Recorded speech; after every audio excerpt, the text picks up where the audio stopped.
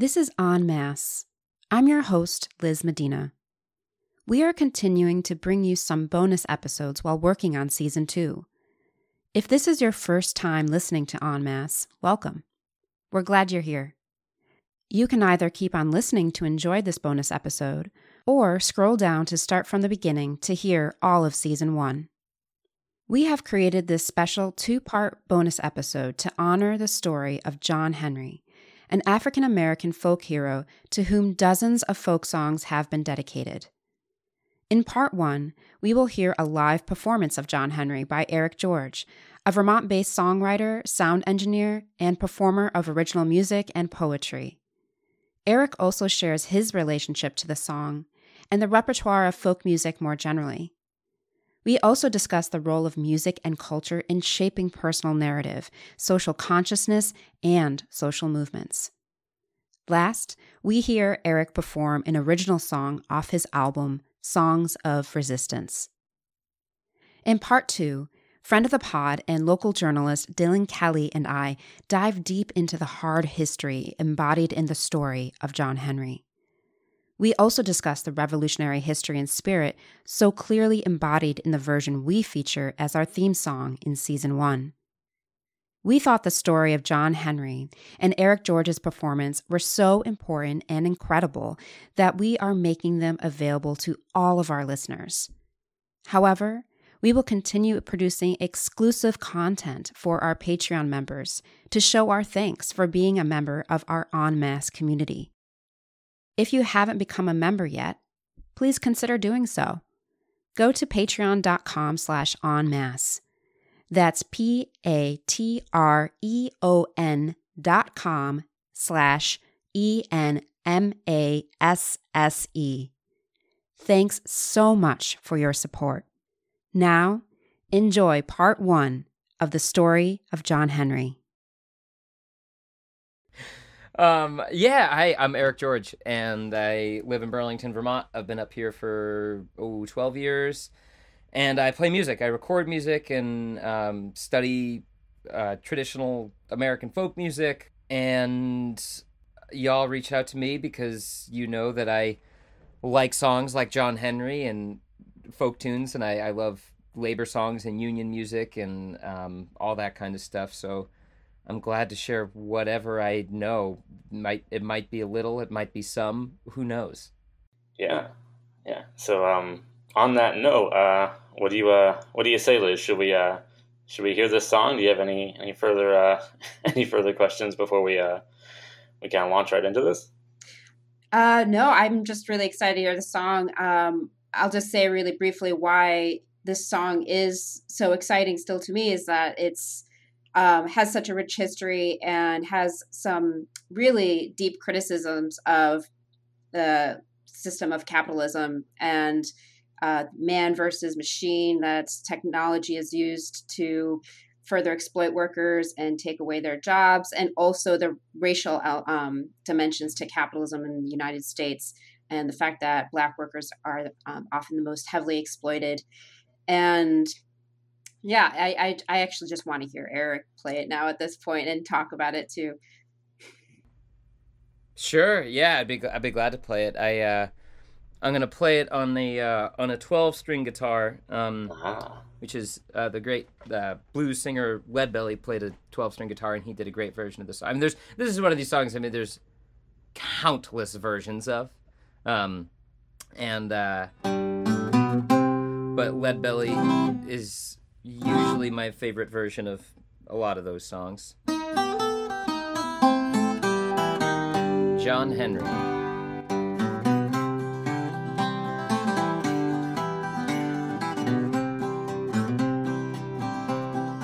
People out west heard of John Henry's death. They couldn't hardly stay in bed. Yeah, they couldn't hardly stay in bed. Monday morning on an eastbound train, they going where John Henry dead. They're going where John Henry dead. John Henry, when he was a baby, sitting on his papa's knee, well, he picked up a hammer little piece of steel, said this hammer's gonna be the death of me. This hammer's gonna be the death of me. Oh, the captain, he said to John Henry, gonna bring that steam drill around. Gonna bring that steam drill out on the job just to whop that steel on down. Just to whop that steel on down. Well, John Henry said to his captain, boss man, do you ever pray? Well, if I miss this steel and my hammer gets away, well, tomorrow be a burying day, Lord, Lord. Tomorrow be a burying day. John Henry said to his captain, a man ain't nothing but a man, but before I let your steam drill beat me down, I will die with a hammer in my hand. I'll die with a hammer in my hand.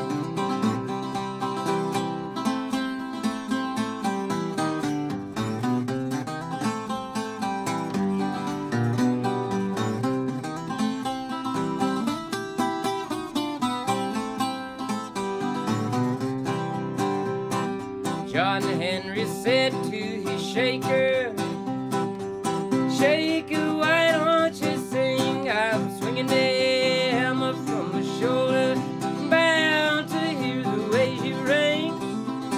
I'm bound to hear the way she rings. John Henry's wife wore a brand new dress. It was all trimmed in blue. The very last words I heard that poor gal say, she said, Johnny, I've been true to you. Johnny, I've been true to you. John Henry hammered on a mountain till the hammer caught on fire. The very last words I heard that poor boy say, just a cool drink of water before I die. A cool drink of water before I die. Now the man who invented that steam drill thought he was mighty fine, but John Henry laid down 15 feet and that steam drill only laid down 9. That steam drill only laid down 9. Now every Monday morning when the bluebirds begin to sing, you can hear John Henry's hammer for miles. You can hear John Henry's hammer ring. You can hear John Henry's hammer ring.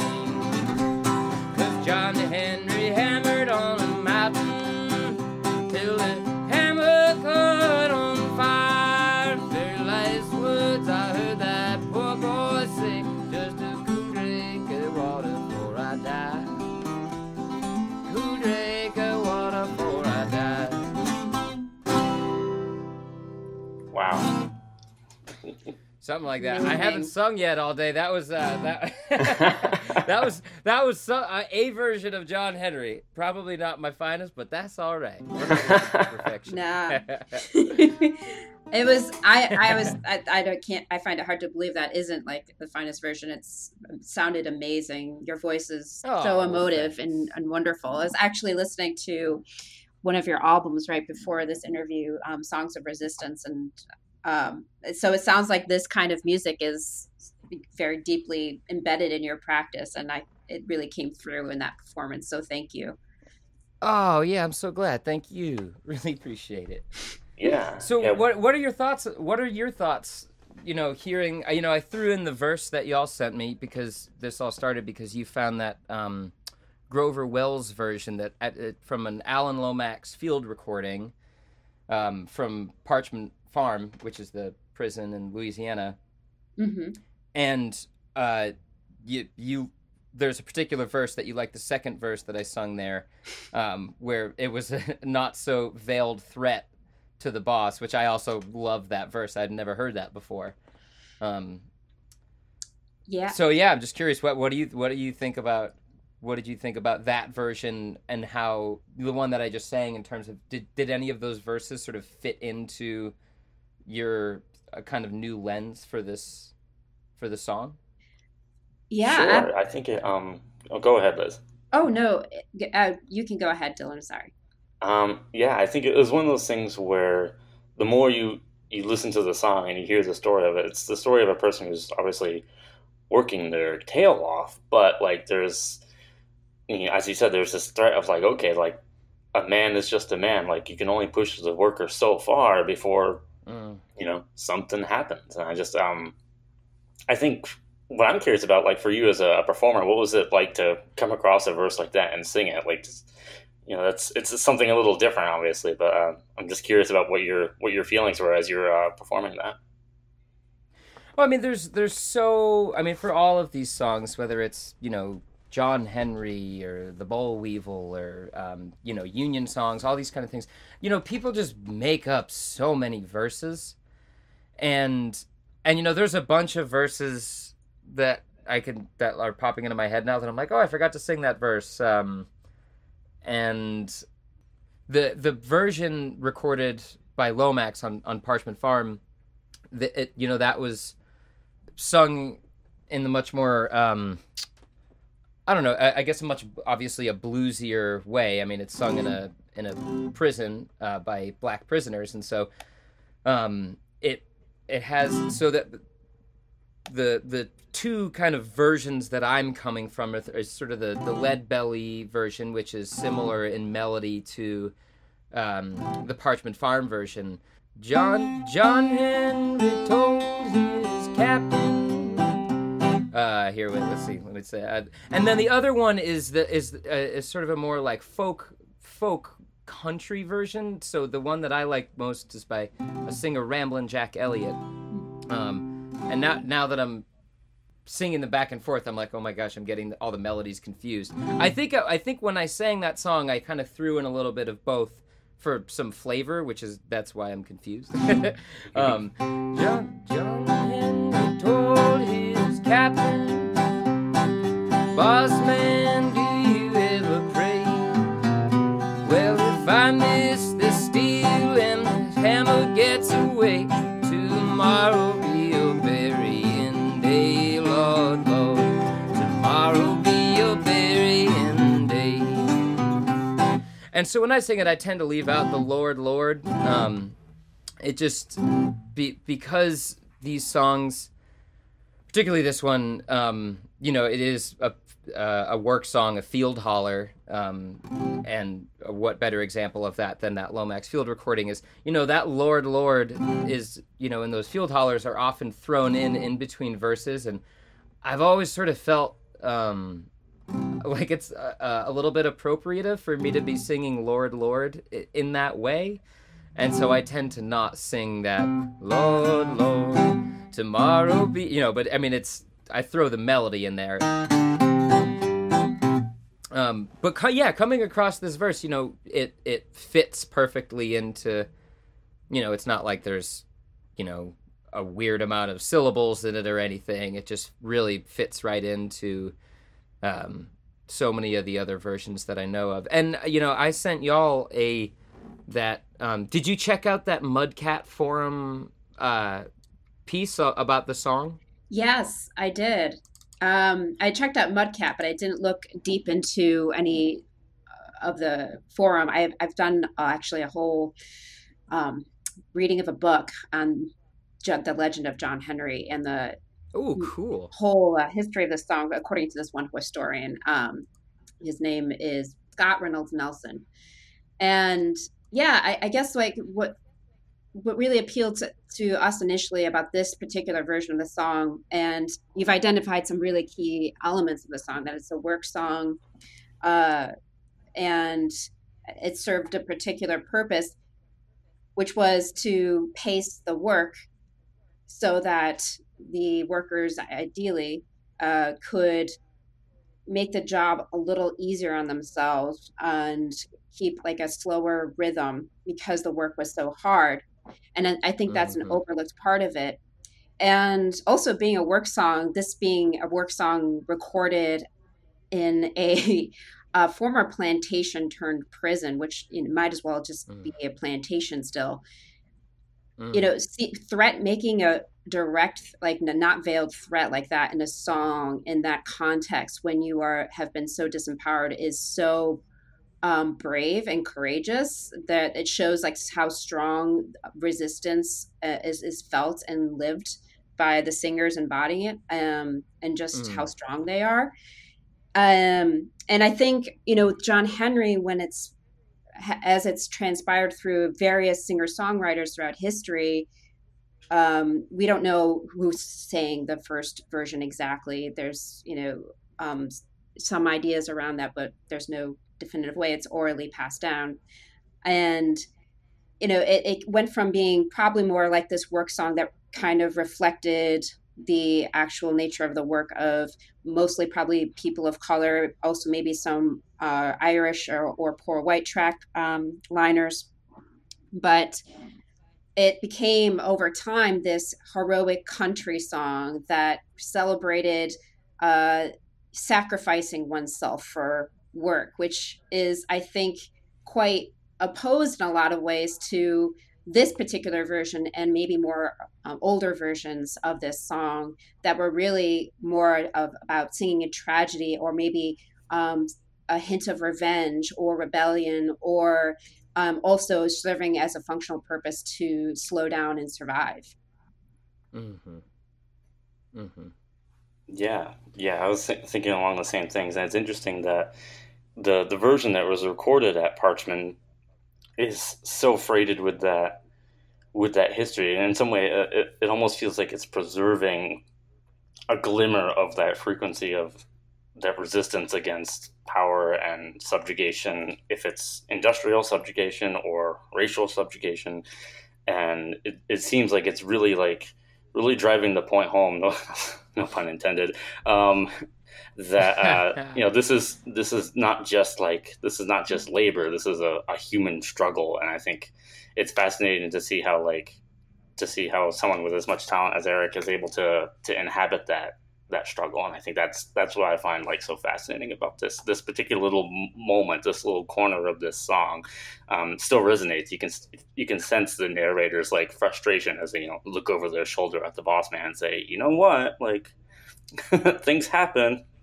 Mm-hmm. Mm-hmm. It makes me think about this verse is pretty overt. Is overtly rebellious, boss man, do you ever pray, well, if I miss that steel and this hammer get away, tomorrow be your burying day.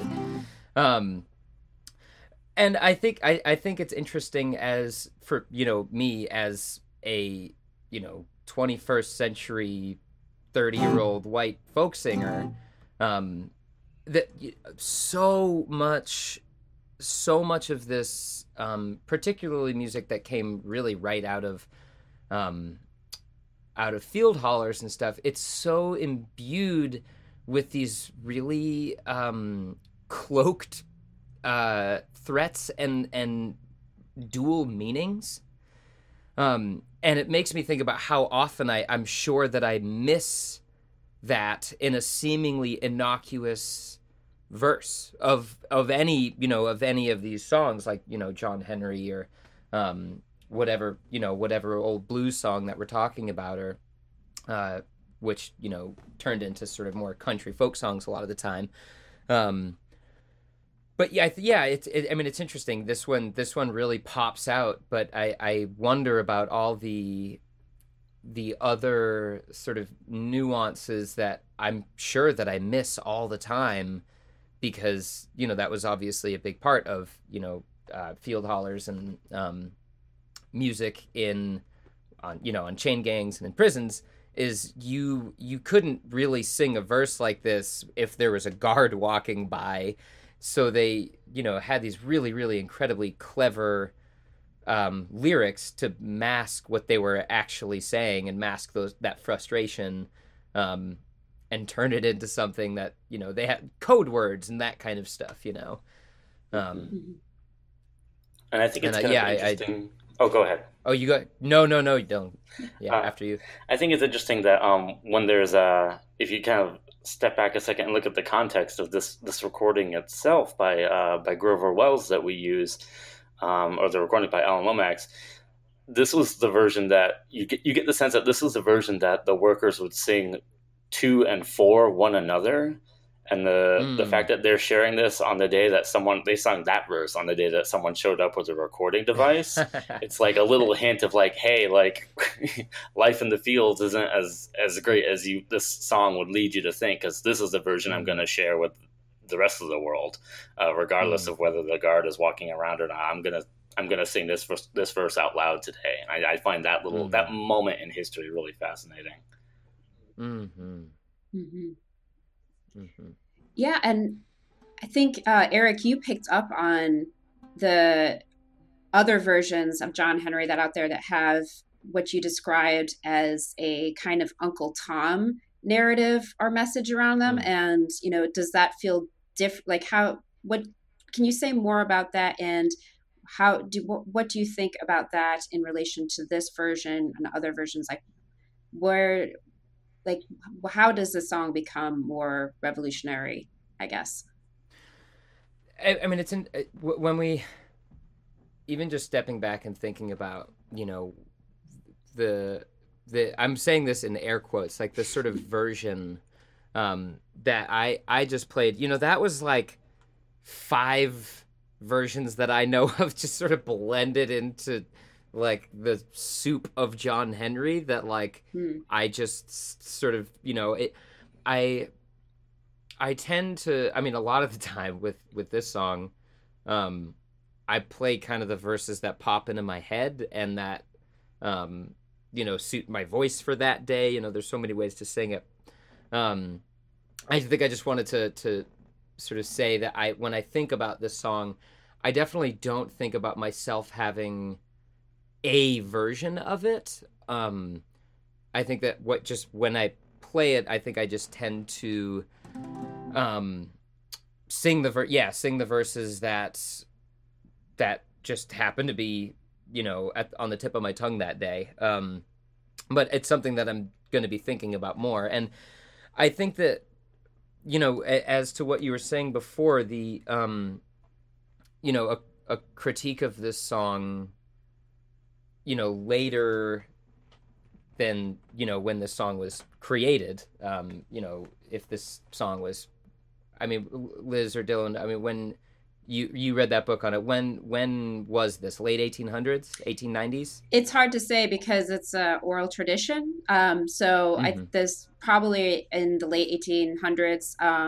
If there was an actual John Henry, which Scott Nelson thinks there may have been, he would have been working on the C&O in 1870. Okay.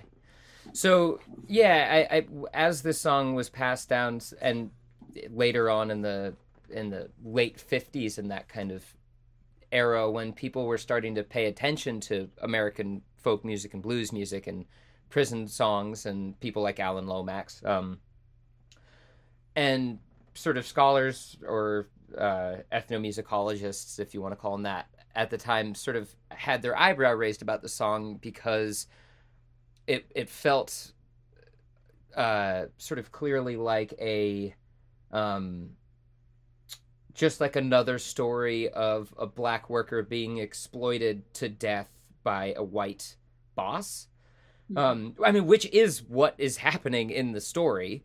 And it's interesting the way that as you change your lens, the story takes on a different, it takes on different meanings. You know, I've always thought about this song primarily as, or I should say, the way the song was presented to me has always been about, you know, human versus technology and fighting against technology at whatever cost and proving that humans, you know,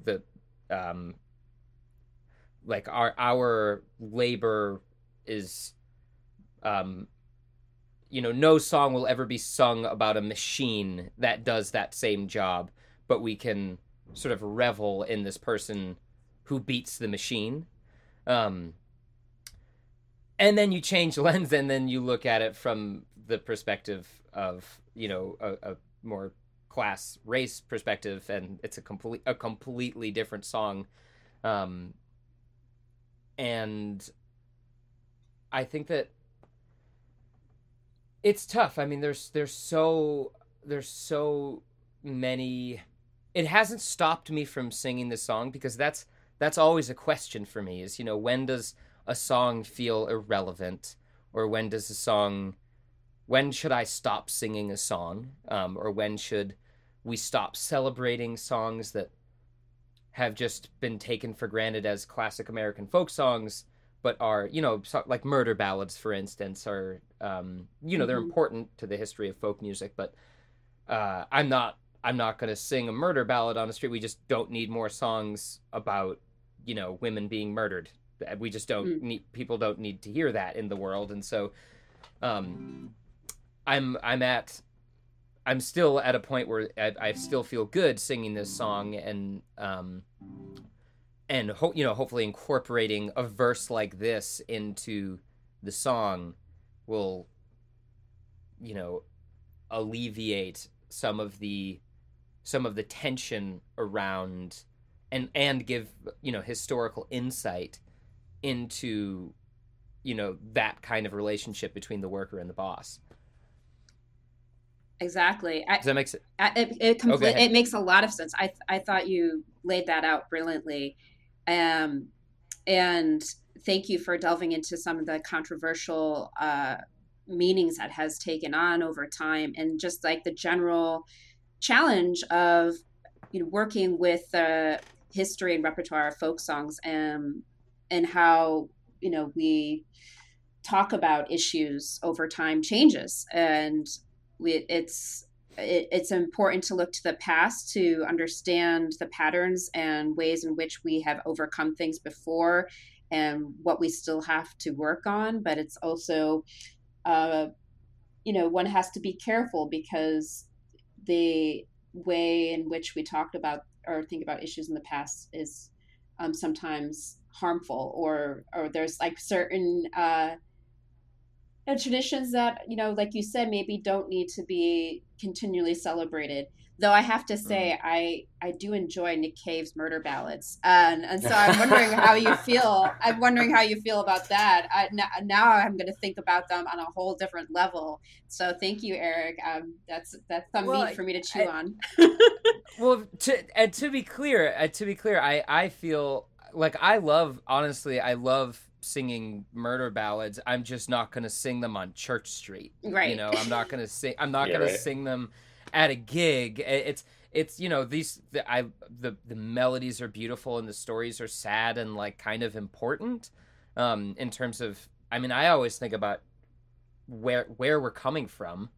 And even with John Henry, it's, this was not that long ago. This was, 100 years ago, and up until, there's plenty of good arguments that the prison labor is not actually a ton different now than it was then, and it's still being used in similar ways. And so it's all of these things are reminders of where we're coming from. I think just staying mindful of where and when we're singing it is really important. And if you are going to sing it, let's say I'm playing at a gig where people are really listening, and all of a sudden I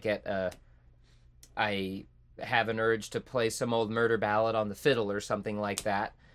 That's fine, as long as you talk about where the song comes from, why I'm singing it, and not ignoring the history of the song, which is, that to me is that feels problematic. I think that you can really get away with singing any song if you can share why it's important to be singing that song now, and whether that is to talk about this is where we're coming from, or to say this is the narrative that people have had in the past, and this is where we're at now, and let me show you what both of these feel like. And so, yeah, I mean, I think that any, Nick Cave's Murder Ballads, like, I love it, for sure. And I think that there's definitely a place for all that. I think it's just being aware and not perpetuating violence, I think that a lot of those songs can be like really terrifying and triggering for people. And so, being mindful of all the ways that these songs are real. They're real stories. I mean, a lot of these songs are real stories, and sadly, they are not dissimilar to things that happen still. So I think that's a thing to be mindful of. I completely agree. And I think the context is everything. And talking about the context of songs and stories is really important. There's a tendency, actually, in the world of podcasting to just do lots of storytelling. There, StoryCorps is a great example of this. So let's just collect all these interesting stories. And oftentimes they're just completely separated from any kind of context. So it's kind of even hard to understand, like, well, what are we to learn from this story? Like, how does this contribute to, a better understanding of each other in the world? And maybe it doesn't have to always be so didactic and, super contextualized, but some context is certainly helpful. And Dylan and I will be talking more about the context of the John Henry song that will be merged with this episode. So don't worry, there'll be plenty of that. And as an anti-racist, anti-capitalist radical, we hope to do it justice. Mm-hmm. Yeah, we're gonna contextualize the shit out of this thing. Yeah, you are. And I think it's on like the note of context. It's one of those things where, in the context of this song, and Eric, you're getting at this. And Liz, there's a dynamicism to these narratives that as the world changes and as the country changes and as we change, we find ourselves kind of returning to certain themes and just kind of swapping out certain pieces or certain verses so that we can continue to understand the bigger picture. If the song was rewritten or reversed, not reversed, but you get the idea, in some way to make it more relevant. I think of people whose jobs are at the risk of automation right now, or people who, because of their ethnic background, are completely locked out of certain fields of labor. This song has relevance for so many of those different groups of people that have been marginalized, and the recontextualization of narratives like this is not just how we look back, but also how we look ahead and how we reconcile our own struggles as we exist now. And when it is in the form of a song that's especially like kind of handed down through oral tradition, it's our way of listening to one another en masse, really, as it were. Like, that's how we are able to contextualize our own struggles that we're dealing with in real time. And especially if everyone's singing along, we can do it collectively. And that's just kind of something that jumped into my head as I was listening to your performance and listening to how you think about the history of these stories in the context of this music. I just find all of that really fascinating, and I'm just interested, like, you've been doing this for a long time and you've encountered a lot of songs in your career. I was just wondering if there are any that just kind of jump into your head, any particular titles that you can think of that have also kind of borne continuing relevance in terms of how people consider their lives as workers, or as fathers and husbands and mothers and daughters, and like how has all that changed or evolved based on your perspective on music and these stories that we're telling ourselves? Well,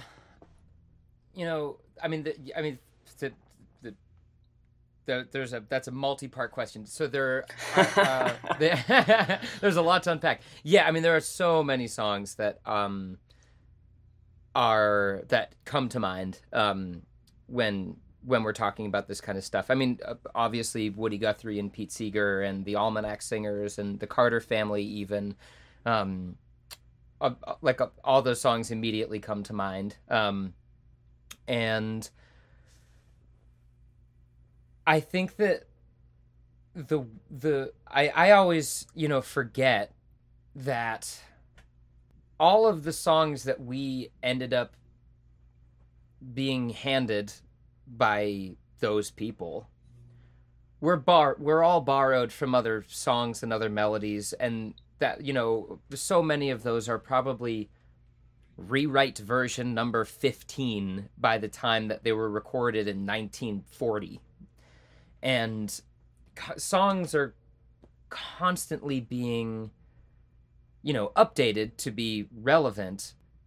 And I think, you know, for myself, I'm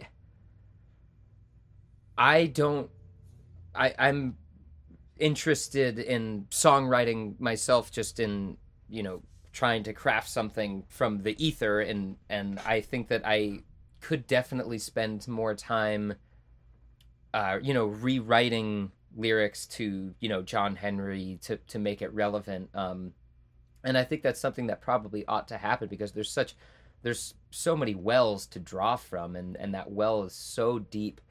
And I think there's so much saturation of so much music out there right now that it almost feels overwhelming to throw another sort of raindrop in that ocean. But I think that when you not even scale back, but, you know, at a certain point, I just became really interested in, you know, just creating songs for specific moments in time, like, you know, during, whether it was like a pipeline protest or like migrant justice stuff, like whatever it is, like being able to perform songs that feel relevant to what's happening immediately around me. That is the way that these songs, you know, remain relevant. And there were other parts of your question. I feel a little bit like rambly right now, but I hope I'm making You're doing great. sense. Okay, yeah, I think I'm answering the questions that you didn't even ask, that somewhere in my brain something went off, and I thought, I'm going to answer that question, but you didn't ask that question. Well, we want you to take things where you want to go with them too. We're interested in your relationship to this material most of all, so don't worry about directly answering questions. Yeah. No, I mean, I think that those are all good. No. They're all good questions. They're all really good questions, so I'd like to answer them. But yeah, I think that I love singing these old songs, and, you know, sometimes I'll sing a tune and it just feels, oh my God, why is the song still so relevant? And that's disheartening. And you know, I mean, it really is. Sometimes I'm just like, oh God, things have not changed at all. But that's why these songs are beautiful. Also, is that, you know, they really move through time, and they always will, and they always have. There's always class struggle, and that's why a lot of these songs still hit hard. You know? Yeah. 100% agree with you. Amen. Yeah. Alrighty. What do you think?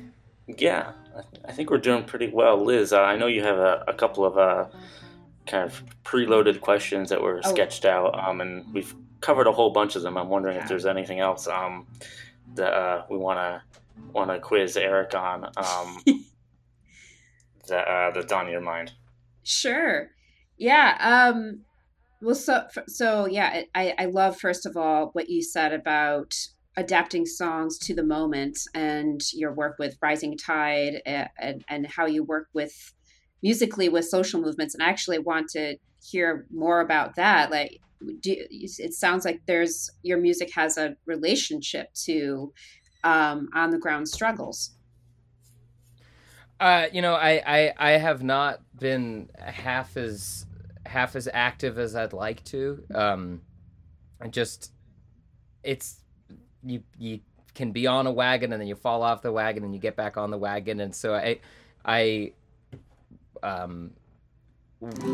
would love to offer the things that I can in terms of music, and I think it's taken me a long time to sort of figure out what my skill sets are that I can offer. And, I love, being a person who can help like do sound and, write songs and print little lyrics for things. And sort of that's sort of what I like to contribute right now. But I think that, this kind of music, Pete Seeger talks about it, and he says it so well. I can't remember the exact quote, but essentially the experience of having people sing together it's not going to solve the problems, but it is going to keep the feeling of resistance alive. And I think that there was a long time where I was sort of convinced somehow that just playing music is an act of resistance. And it's not. I don't feel like in the 21st century being a guy with a guitar is some kind of act of resistance. And I think that using the skills that I have that I've garnered from playing music for so many years, those tools and those skills can be used to help people who are actually really, facilitating forms of resistance that have, concrete and clear goals. Does that make sense? It makes perfect sense. I think you said it really well, actually. And I think as a visual artist, I really resonate with what you said. I do think to a certain extent, taking time to actually participate and create culture and participate in it is in a way an act of rebellion, insofar as you're not necessarily doing something directly productive for somebody else. You're not necessarily, creating surplus value in the traditional Marxist terms for an employer, unless of course that's your profession, and depending on the social relation. But anyway, we can go in further into that. But yeah, I think their culture is really important to movements, and I think it doesn't have to be a direct connection. Even I think having people embody these songs of resistance is nourishing and helps us stay in the movement and doing the work even when it gets really hard, because it is really hard. People have to sacrifice massively to actually move things in this country, whether it's going on strike and not knowing if you're going to get food that day because there's not you're not being paid anymore, and maybe there's not a really big generous strike fund because your community's been impoverished for a long time, or putting your life on the line, especially as a person of color, by marching in the streets knowing that you could be killed, murdered by the police, if not other white supremacists, which are frighteningly on the rise right now. So I think, yes, there's people doing concrete work on the ground with concrete goals, as you said, to like the Black Lives Matter movement, like the teacher strike wave, like a lot of amazing organizations doing important work on the ground in communities right now. But as someone who actually does some of that work as a labor activist within my own shop at Goddard College and also in the broader Central Vermont community, I need these songs. I need to hear this. And I just thank you, Eric, for being one of the musicians here to contribute to this culture. I was listening to your album, Songs of Resistance, and I was just so impressed and tickled with your one song in particular, Trouble Out of My Field. I was like, oh yeah, he gets how class society works, and you break it down in a way that's so easy and tangible for everybody, and the emotive singing that you bring to the song is just so rich too. Oh, thanks. I like that song. Do you know Nate and Jane Palmer out in Moncton? Oh, I know them. Yeah, I wrote that song for them. Yeah. Oh, Yeah, for the when the gas pipeline was going on their land. Yeah. I was just like that was their whole thing. Just get this out of here. Get out of my field. yeah, right. And I think that actually kind of leads into something I was thinking about listening to how you talk about this music. The idea of authorship, because these some folk songs are written on Tin Pan Alley, but a lot of them weren't, and John Henry certainly wasn't. And these are songs that are written by people who have the lived experience of the subject matter of the song itself. The song was written by workers themselves or by a worker, and the verses that were inserted and swapped out, those are also clearly written by people who are living a life of being laborers, of being hard laborers. And I think your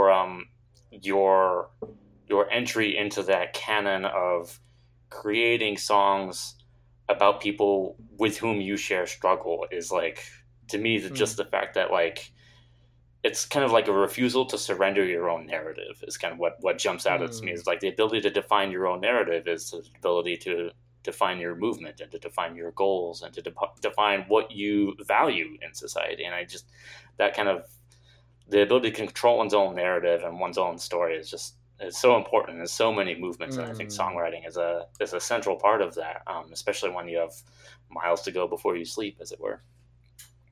That's a fascinating point. That's so interesting. I really, really like that. I'm going to think about that a lot. Yeah. I For really appreciate for that season thought. 2, we might just have to come back and get you to sing a song from the Diggers, have a 1649 version of all of this. There we go. Right. Exactly. Oh, man. Alrighty, Is there anything else you want to hear on this guitar or anything like that? Are you I'm not sure. I know we're coming up on about an hour here, so I would defer to Liz on that one. I have no opposition, that's for sure. I have no opposition. I say, you do what you want to do with these last few minutes, unless there's anything particular you really want to say, or Dylan, do you have any questions? I feel like we had a great conversation so far. Yeah, I'm amen. down to just hear whatever. Yeah, me too. Yeah, if there's another piece of music that's tugging away at your frontal cortex, my ears are certainly prepared. If yours are, Liz. Yes, mine are, absolutely. Well, Liz, you mentioned and this will be like my weird plug or something. Yes. You mentioned the Two Hands album, the Songs of Resistance one. And just before we go, I'll play one from that one. This is one that a lot of my pals like to hear. It's requested from my friends often, so I'll play this one for you. The Gentrification Rag.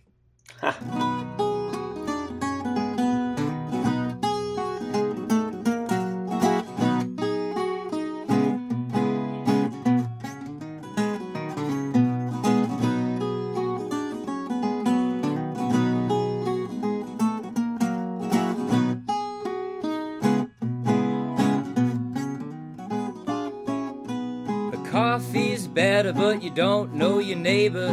This old brew's got a mighty good flavor. Hey, bartender, won't you fill my cup? They're gonna kick out the riffraff and build it up. Long gone the songs and the jokes. This old town's outgrown its folks.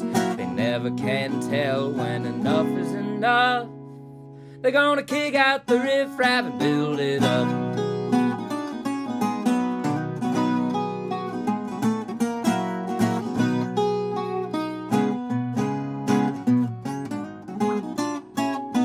Streets are cleaner, but the people are meaner, trying to make the fake grass look greener. The landlord smiles and winks at the cop. They're gonna kick out the riffraff and build it up. Long gone the songs and the jokes. This old town's outgrown its folks. They never can tell when enough is enough. They're gonna kick out the riffraff and build it up.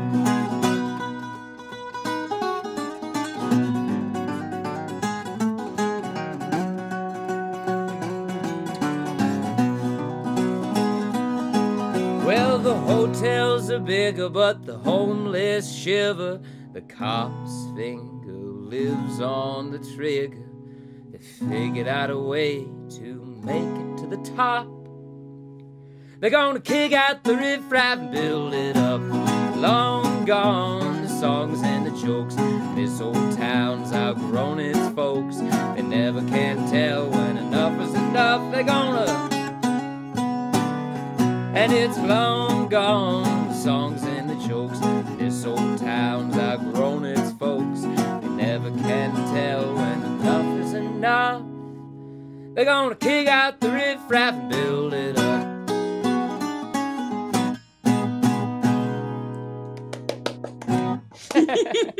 Hooray. Closest to. I just thought you'd like that one. I love it. It's the best performance I've been able to have since COVID. Really. Oh, Thank you so shucks. much. Is there anything else you want to plug for your work and what you're excited about before we end this session?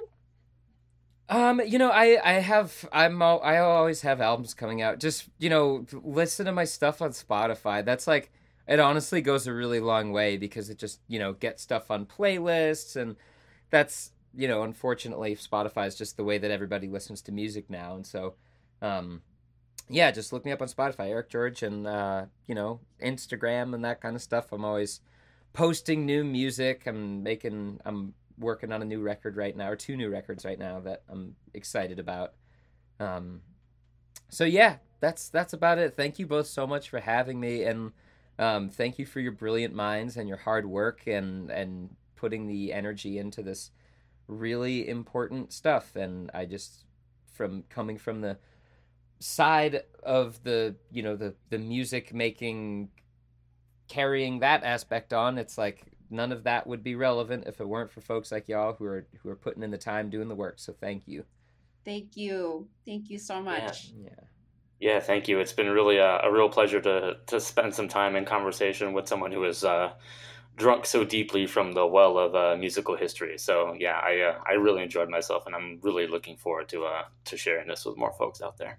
Me too. Oh, thanks. I thought for a second you were just gonna say with somebody who's so drunk, and I was like, I thought I was being secretive about it, but apparently I just sound wasted. Oh my gosh. Well, we'll have to get drunk in real life together at some point. There we go. Yeah, totally. That sounds perfect. Perfect way to end sing some old folk songs. Yeah. Yeah. All right. All right. I'll talk to you both soon. All right. All right. Take care. Share. All right. Bye. Bye-bye.